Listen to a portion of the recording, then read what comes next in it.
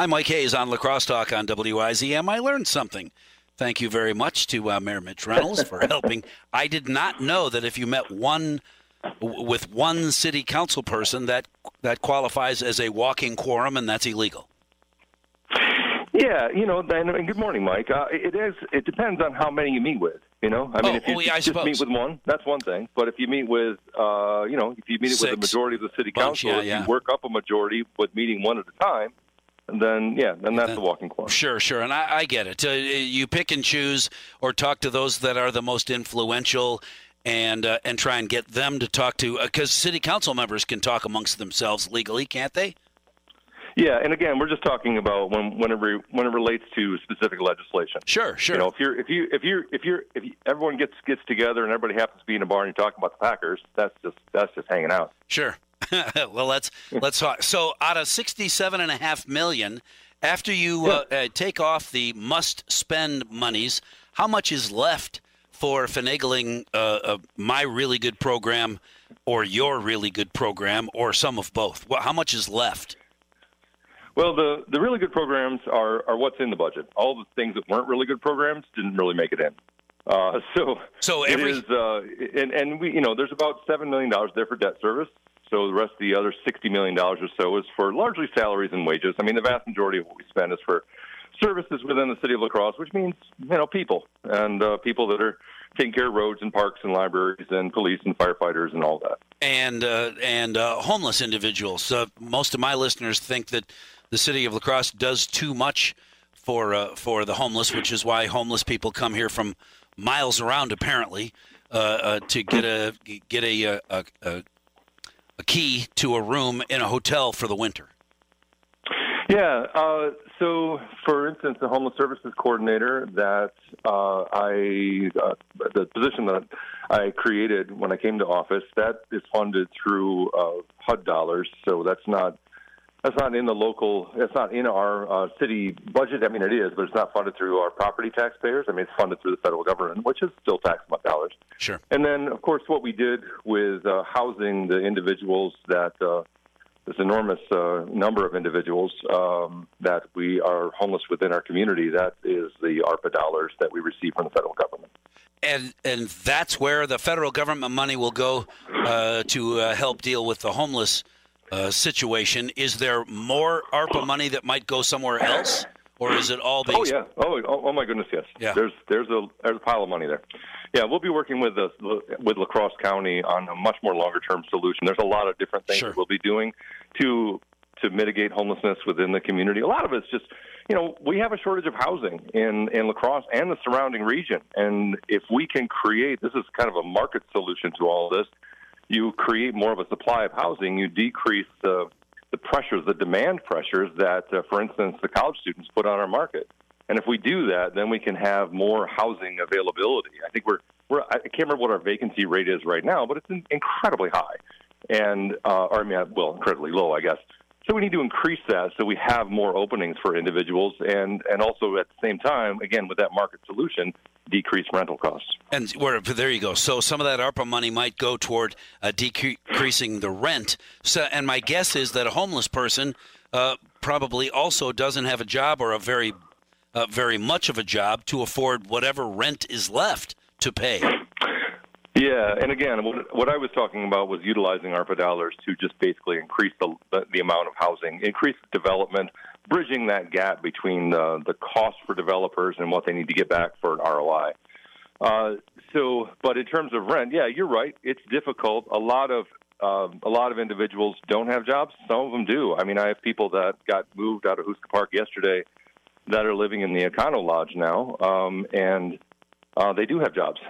That's great. So it depends on who it is and where they're at in their life, and what kind of struggles they're dealing with, the mental issues and addiction and all the other things that go along with people that somehow wind up on the street.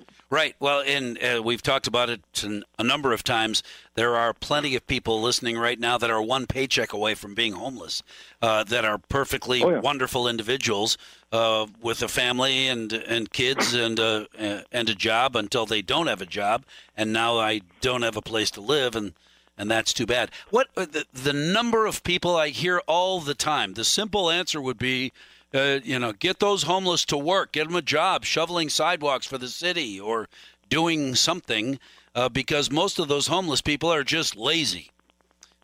Any idea what the percentage of homeless people who prefer to be homeless and just leave me alone? I'm happy over here in my tent.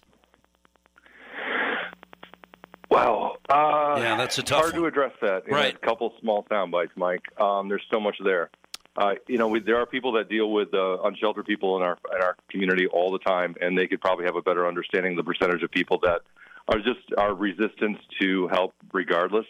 But again, the folks that we're dealing with, especially the folks that have faced extremely high barriers with mental health and addiction and just basic health issues, as well as any number of different things, escaping from an abusive relationship. There's a number of people like that. There's a number of people that live on the streets because they just, for many different reasons. I mean, there's a lot of different reasons there. And oftentimes they struggle to hold a job at all. So I think that it's a very comprehensive, there's a significant issue, and it takes a comprehensive approach to make sure that we're dealing with all of them. Kim Cable said much the same thing. Kim from Cooley Cap, I'm sure you're best friends with her these days. She said much the same thing. It's so complicated because the issue is not just one or two or three things. If we could fix this, the problem would be over.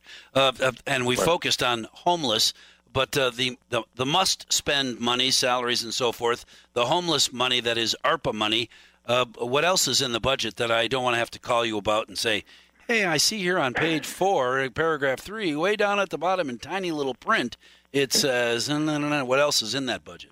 Yeah, nothing significantly new. I mean, there's a couple of things that I brought forward that I initially were withdrawn, and then we added them back in when the city council opted to opt out of the expenditure restraint program. One of them is the public information officer, which is somebody that will then increase our levels of communication with the public on any number of different things, as well as be as our crisis communication individual. And then the other thing is Equity and Inclusion Fund, which will help us address some of these non-specific issues that we deal with in relation to equity and access for those of, for racial, whether it be racial inequity or access for those that are dealing with disabilities. We just don't, some things are non-specific, and we need to have a placeholder in the budget to fund very small things. And it's not a tremendous amount of money, but it's something for us to make sure that we're addressing things when they come up. All right, one more quick question. I want to go back to something you mentioned, public information officer. Are you putting someone in between you and the media so that you don't have to talk to people like me when you don't want to? Just talk to my PIO?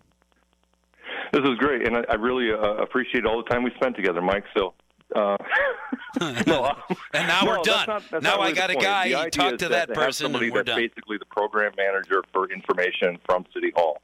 So that would be just making sure we have cohesive messaging and making sure that our websites are providing enough information for the public, making certain that we are, when we do message through, whether it be me or the fire department, whoever, the parks department, that message is something that everybody can understand, and that we can easily grasp the information. Sometimes we put out stuff and folks just don't know what the heck we're talking about. Right. Well, but it can be complicated stuff, and we want to make it sure that we're engaging the public more, and that they know what we're doing, and that we're also being much more transparent to the public as well, and that's going to be the role of this individual. All right. So, but if I want to talk to the mayor, or if I want to talk to Ken Gilliam, can I call them, or do I have to go through this other person first? You know what? This job has not been created yet, so I don't know exactly how we're going to do that. Right. But, you're still going to talk to the mayor. You're still going to talk to the fire chief or the police chief or the planning director, whoever you want to talk to. All right. Well, that's the important part, because everybody knows the guy at the top is the guy who really knows what's going on. Mayor Mitch Reynolds, thank you very much for talking with me this morning. I appreciate it. And I hope someday, even after that PIO is put in place, we still get a chance to talk, because I really enjoy talking with you. That's all there is to it. All right.